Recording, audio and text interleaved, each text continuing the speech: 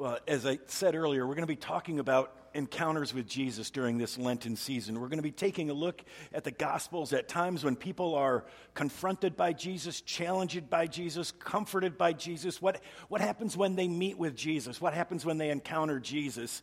And again, asking, what is Jesus saying to us? What happens when we encounter Jesus? What happens when we hear Jesus speaking to us? So the first encounter we're going to look at is a man who was paralyzed, all right? It takes place in the northern part of Israel. You see a map there behind me. It's got the Sea of Galilee at the top, the Dead Sea at the bottom to the south, the Mediterranean Sea to the left, to the west. And where we're going to be is up in this area up there near the top, right around the Sea of Galilee. So if we kind of zoom that in and focus on that, one of the things you'll notice, as you can see over here, it's not terribly big, but this is Nazareth. It's where Jesus was raised. That's where Joseph was from. And in Nazareth, it's where Jesus grew up. And so he's about 15 or 20 miles away from the Sea of Galilee. But when it comes time for Jesus to begin his time of ministry, when he begins to heal and teach and do all those things that he did, he moves over first to the Galilee area, over into this area here. You see Magdala and Capernaum. That's where we're going to be, the one that's right in the middle there, and then at the top, the other one, Bethsaida.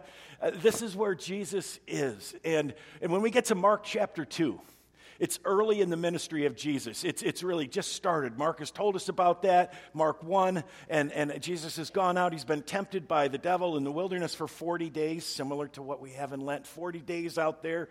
And now he's come back and he started to teach and he started to preach. And he is amazingly popular. The crowds are gathering. Everybody's loving him. There's no controversy in chapter 1, okay? Jesus is just doing the stuff and everybody's loving it. He's teaching and he's preaching. He's calling his disciples, gathering his people around him. And I think what really, though, is the draw, is he's healing. He's healing people. And let's be honest about it. We have a list of people Daniel prayed for. We have people in our lives outside of the church that we pray for. And if somebody can bring healing, that is an amazing thing. And so in chapter 1, Jesus has cast out demons. He's healed Peter's mother-in-law of a fever of some sort. He healed a man with leprosy. And then Mark says he just did a whole bunch of other stuff. Jesus healed many, 134, who had various diseases. Jesus was just healing so many people. He was also casting out many demons. But he would not let the demons speak because they knew who he was. It's a whole nother sermon. We're not going to go there. But you get the feeling, right? Jesus is amazingly popular, teaching, preaching, healing, casting out demons. He's doing all this stuff, and everybody is after him. As a result, Mark says in verse 45 of chapter 1, Jesus could no longer enter a town openly, but he stayed outside in the lonely places. What he's talking about is when Jesus was here, he couldn't really sleep or be in public in those places unless he wanted everybody around. But he'd go up into the mountains, he'd go up into the hills, and he would stay there. Or he'd move over to this area, and he'd stay there. He stayed outside in the lonely places. Mark says, yet the people still came to him from everywhere. Everybody's coming. They want Jesus to heal. They want Jesus to touch. They want Jesus to fix. And that's what we're going to see in this story in Mark 2. Mark says this, a few days later, when Jesus entered Capernaum, the people heard that he had come home. It must be that Jesus had kind of established a second home in Capernaum. Peter, James, and John were there. And it seems like this could well be the home of Peter. That it's Peter's home that he's there. He had healed the mother-in-law. This was the place where Jesus would stay, and everybody would know that. And so, again, this is a rendition, a picture kind of what that village might have looked like. On the edge of the Sea of Galilee, it's fishermen and so on. And we'll just say for our purposes today, we'll call that Peter's house. That's where Jesus is. Jesus had come back into town. The people heard that he had come home, and they gathered in such large numbers that there was no room left, not even outside the door, and he preached the word to them. So they're here in Capernaum, and the people start to come, and the people keep coming, and the crowds are huge, and nobody else can get in, and nobody else can get near Jesus. They want to hear what he has to say, but they also want to be in line if he decides to heal. They have their needs. They know what they need. And they dare to believe that Jesus can fix them. They dare to know that Jesus has the power to heal them. That was the way it was with these guys. Some men came, bringing to him a paralyzed man, carried by 4 of them. So you imagine these four guys carrying a cot. Imagine a pole with some kind of a sling between it, and the four of them are walking, each one carrying their part. They've been bringing their buddy. We don't know a lot about the paralyzed man. Fact is, we don't know how long he's been paralyzed. We don't know what caused his paralysis, if it was a disease or if it was an accident. We don't know if he's a paraplegic or a quadriplegic. We don't even know his name. But what we know about him is he has some amazing friends. He has some great friends. And those friends just knew. They just knew that Jesus could heal their friend. They just believed it with all of their hearts. And they loved their friend. They wanted him to be able to walk again. They wanted him to be able to take care of himself. They wanted him to be able to hug and move. They wanted that so much. And so they adopted a motto: whatever it takes. Whatever it takes. We're going to get him there. We're going to get him there because we know that Jesus can heal him. So they're there. I imagine they show up at maybe this part of the crowd. They're there and they can't push their way through. They ask some people. They say, "We got a friend who needs to be healed. He's paralyzed. Can we please get to Jesus?" And people weren't even necessarily impolite, but they would have said, "There are others of us in line. You're not the only one who wants to be close to Jesus. I'm sorry, you should have gotten here earlier." And I can imagine the guy saying, "Guys, just take me home. Thanks, but it's not going to work. There's no way we can get there. Just take me home." But they had a motto, whatever it takes. Whatever it takes. And they said, "No." And they looked around and they said, "Just a minute. Can't go through them. Can't go around them. Let's go over them." And they decide that they're going to go through the roof. Since they could not get him to Jesus because of the crowd, they made an opening in the roof above Jesus by digging through it. So they push their way around the crowd this way, climb up the stairs, and they go there. And they start to dig a hole. It wouldn't have been shocking for those. Imagine again you're Jesus, or you're in that room downstairs. You're all packed together, tighter than sardines. You're all down there. It's just all full in space. It wouldn't have been shocking to hear somebody on the roof. These were places where people could walk, where they would sleep. That wouldn't have been shocking. It would have been disconcerting, to say the least, when you could hear people digging. It was a tile roof or a wooden roof, but with mud there to thatch it to keep everything dry. And you hear these people digging. When the wind blows through here, I can see all of you look up, and you're wondering what's going to happen there. And I mean, imagine that. All of a sudden, this person gets dropped down in the middle of the service. And it's this just amazing moment. Then they lowered the man. The mat the man was lying on, all right? And so they drop him down. It's this, the moment of truth, all right? Imagine these guys. I mean, they know that they're going to have to fix the guy's roof. They're going to be out some money, some time. They know, but they're willing to do it. But now comes the moment of truth. What is Jesus going to do? I mean, is Jesus going to be like, "Dudes, are you serious? I got a sermon. I'm right at the right point, man. Can't believe, right? If you break into me right now, I'd be like, "Dude, get out of here. I'm on a roll," right? I mean, no, but Jesus, he's in the middle of it.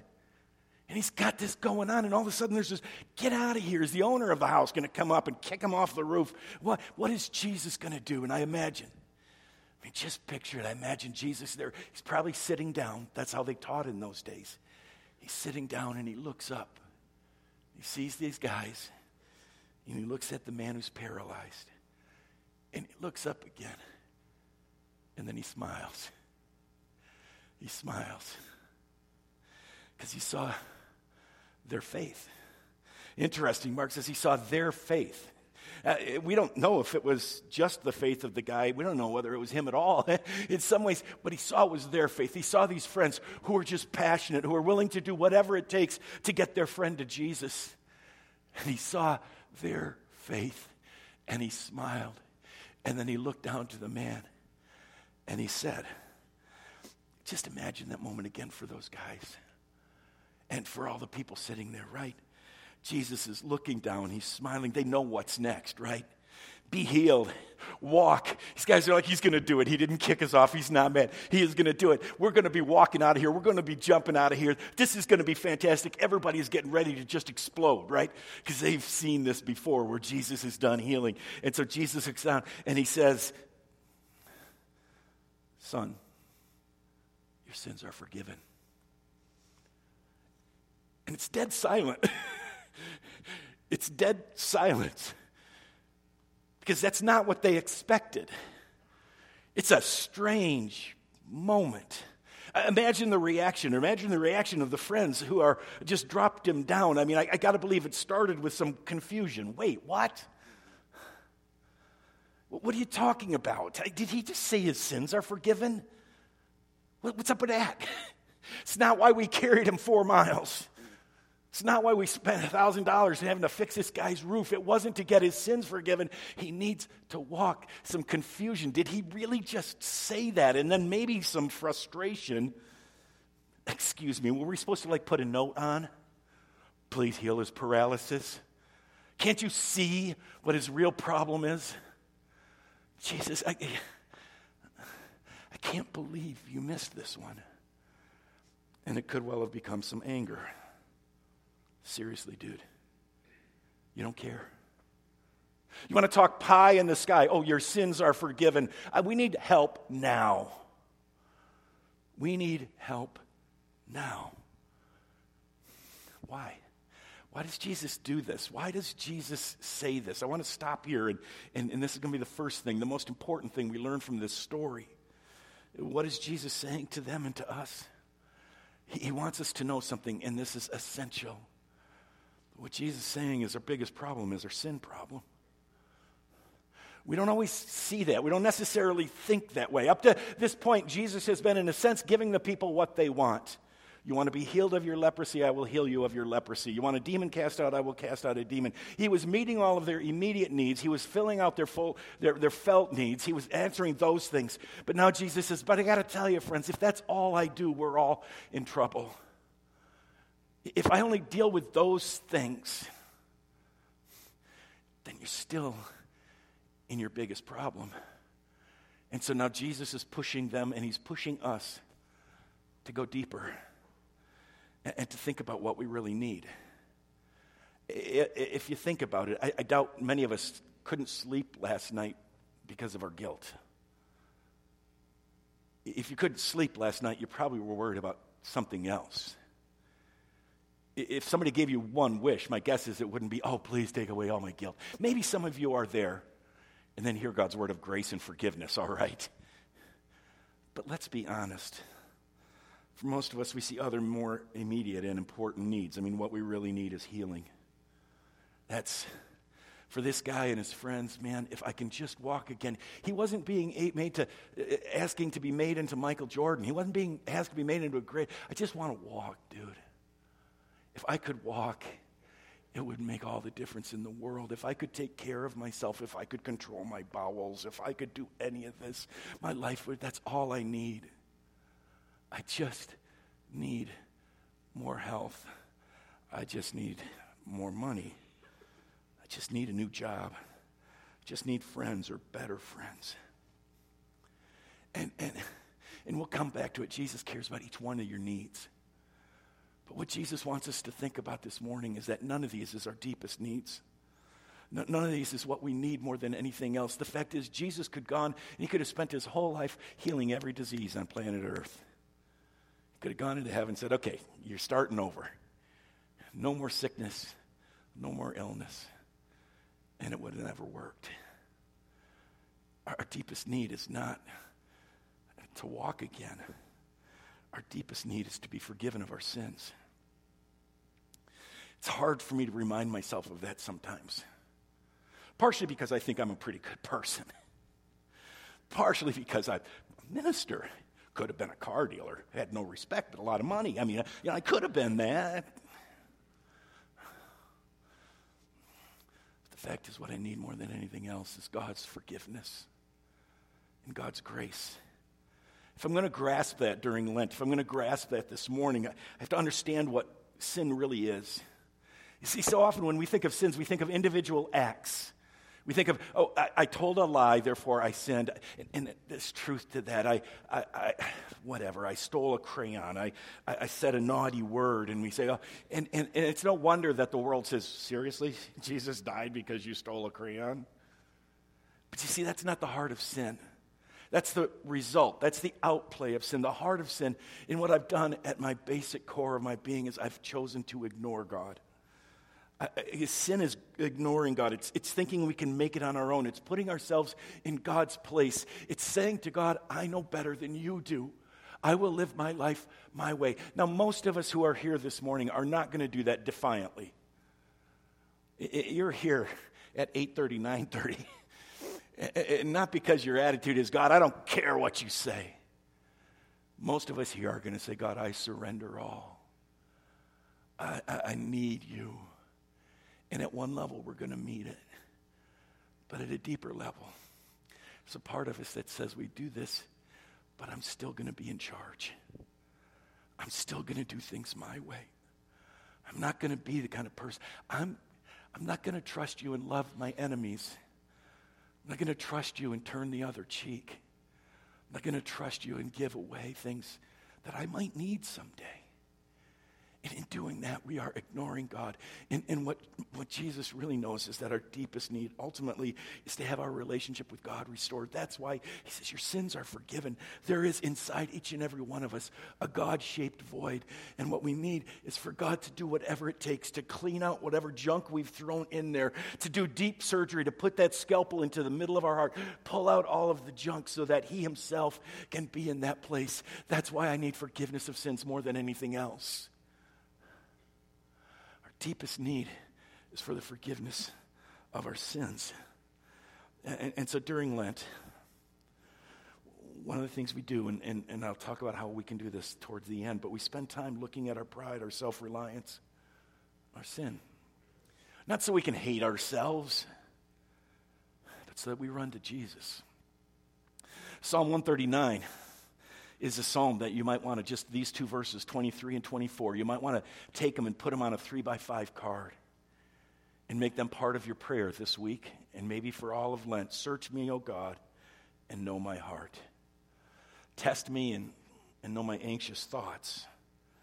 See if there is any offensive way in me. God, show me those places where I am holding out on you. Show me those places where I am choosing myself and death rather than you.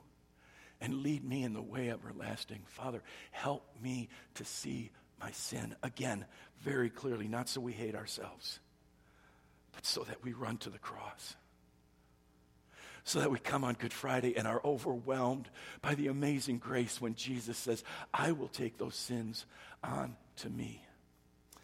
Our biggest problem is a sin problem.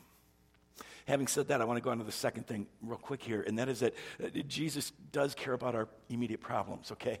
He's going to go on and he's going to heal the guy, all right? And I think in some ways, Jesus could have said, your sins, now trust me. And the guy might have said, you know what? It's okay. I can go, I don't need to walk again, because you're right, my heart is healed.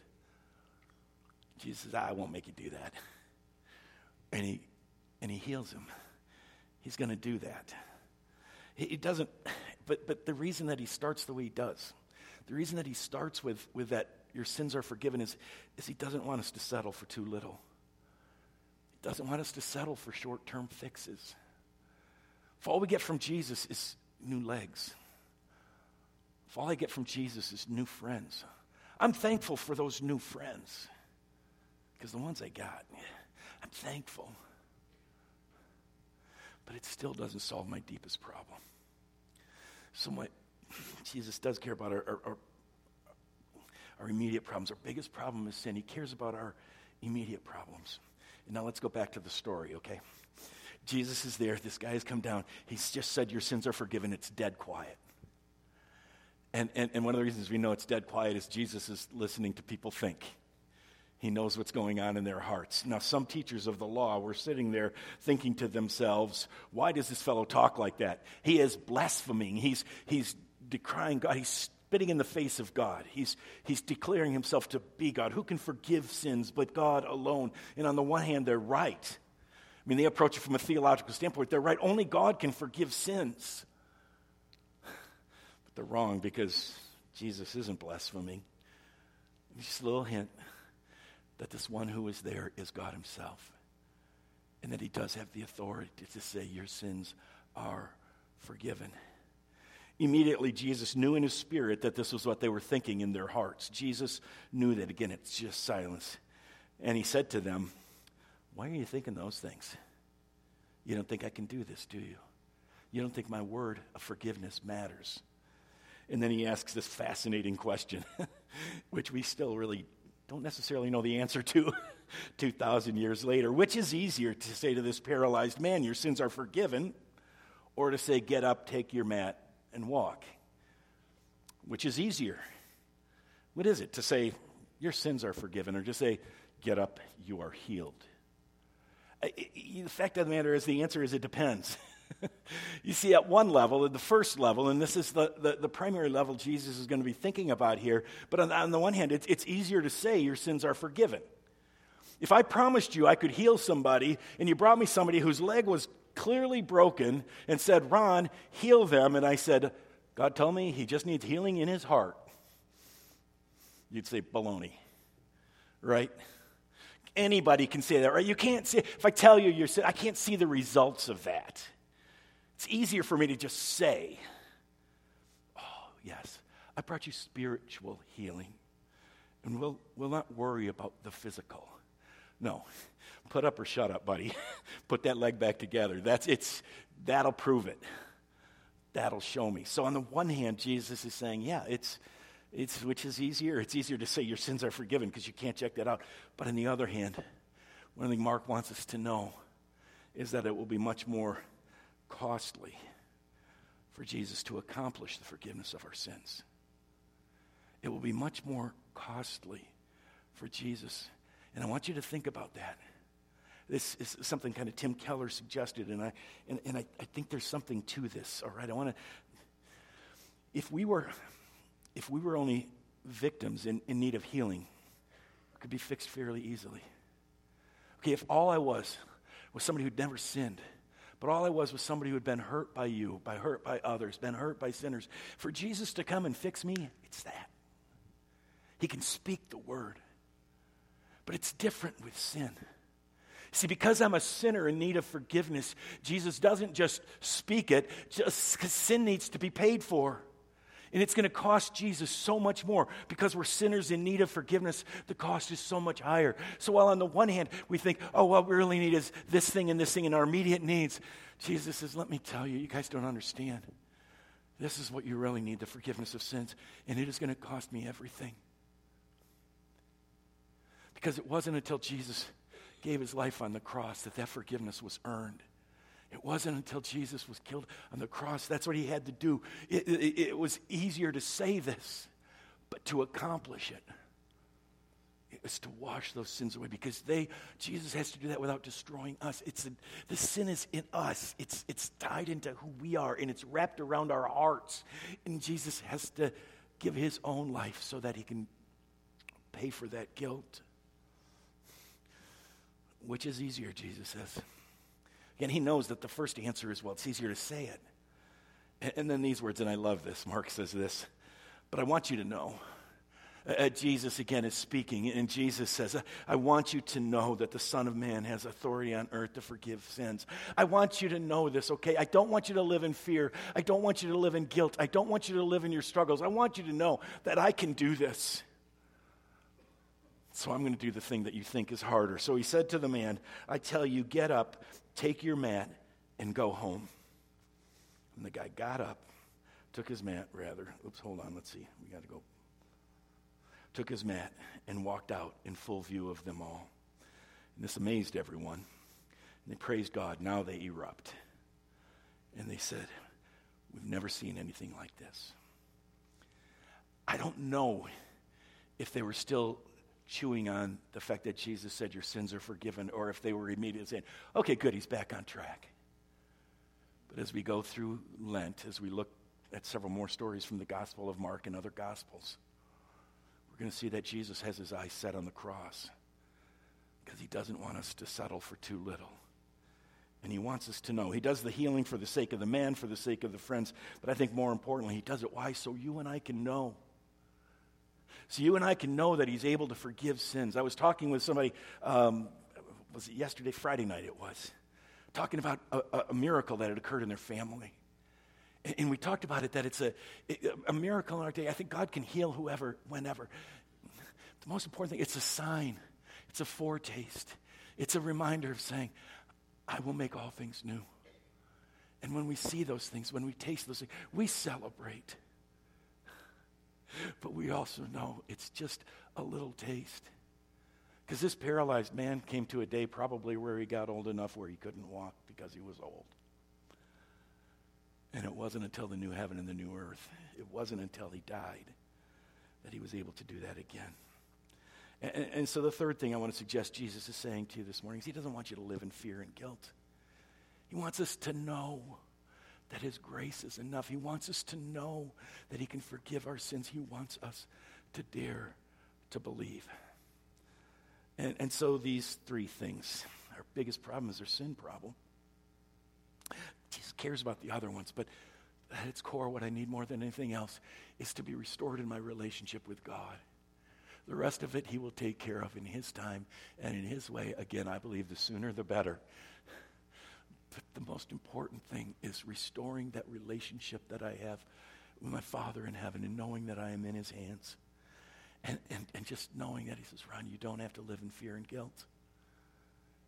When you see your brokenness, when your eyes are open, you don't have to say, but that's going to win. Because Jesus is enough. So I want to wrap it up by talking about next steps. During Lent, one of the things we're going to do is I've prepared some sheets, and they're by the doors, those 4 doors. They're just front and back of this, and at top it says, Our Encounter with Jesus.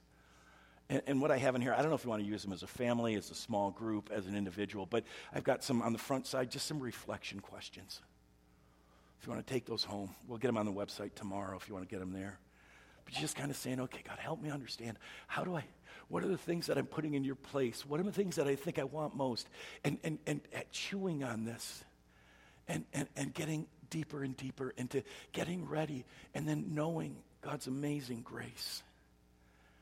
Whether you do that or not, so pick one of those up. Oh, and then at the end, there's also a Lenten exercise about saying, okay, pick something, and maybe you give it up, not because you're so holy, because every time you think about that thing, you say, but I need God more.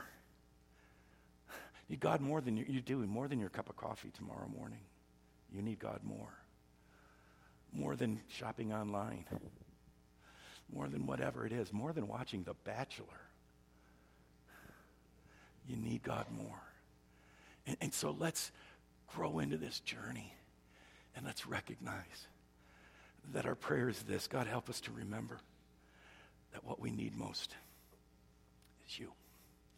Let's pray together. Father,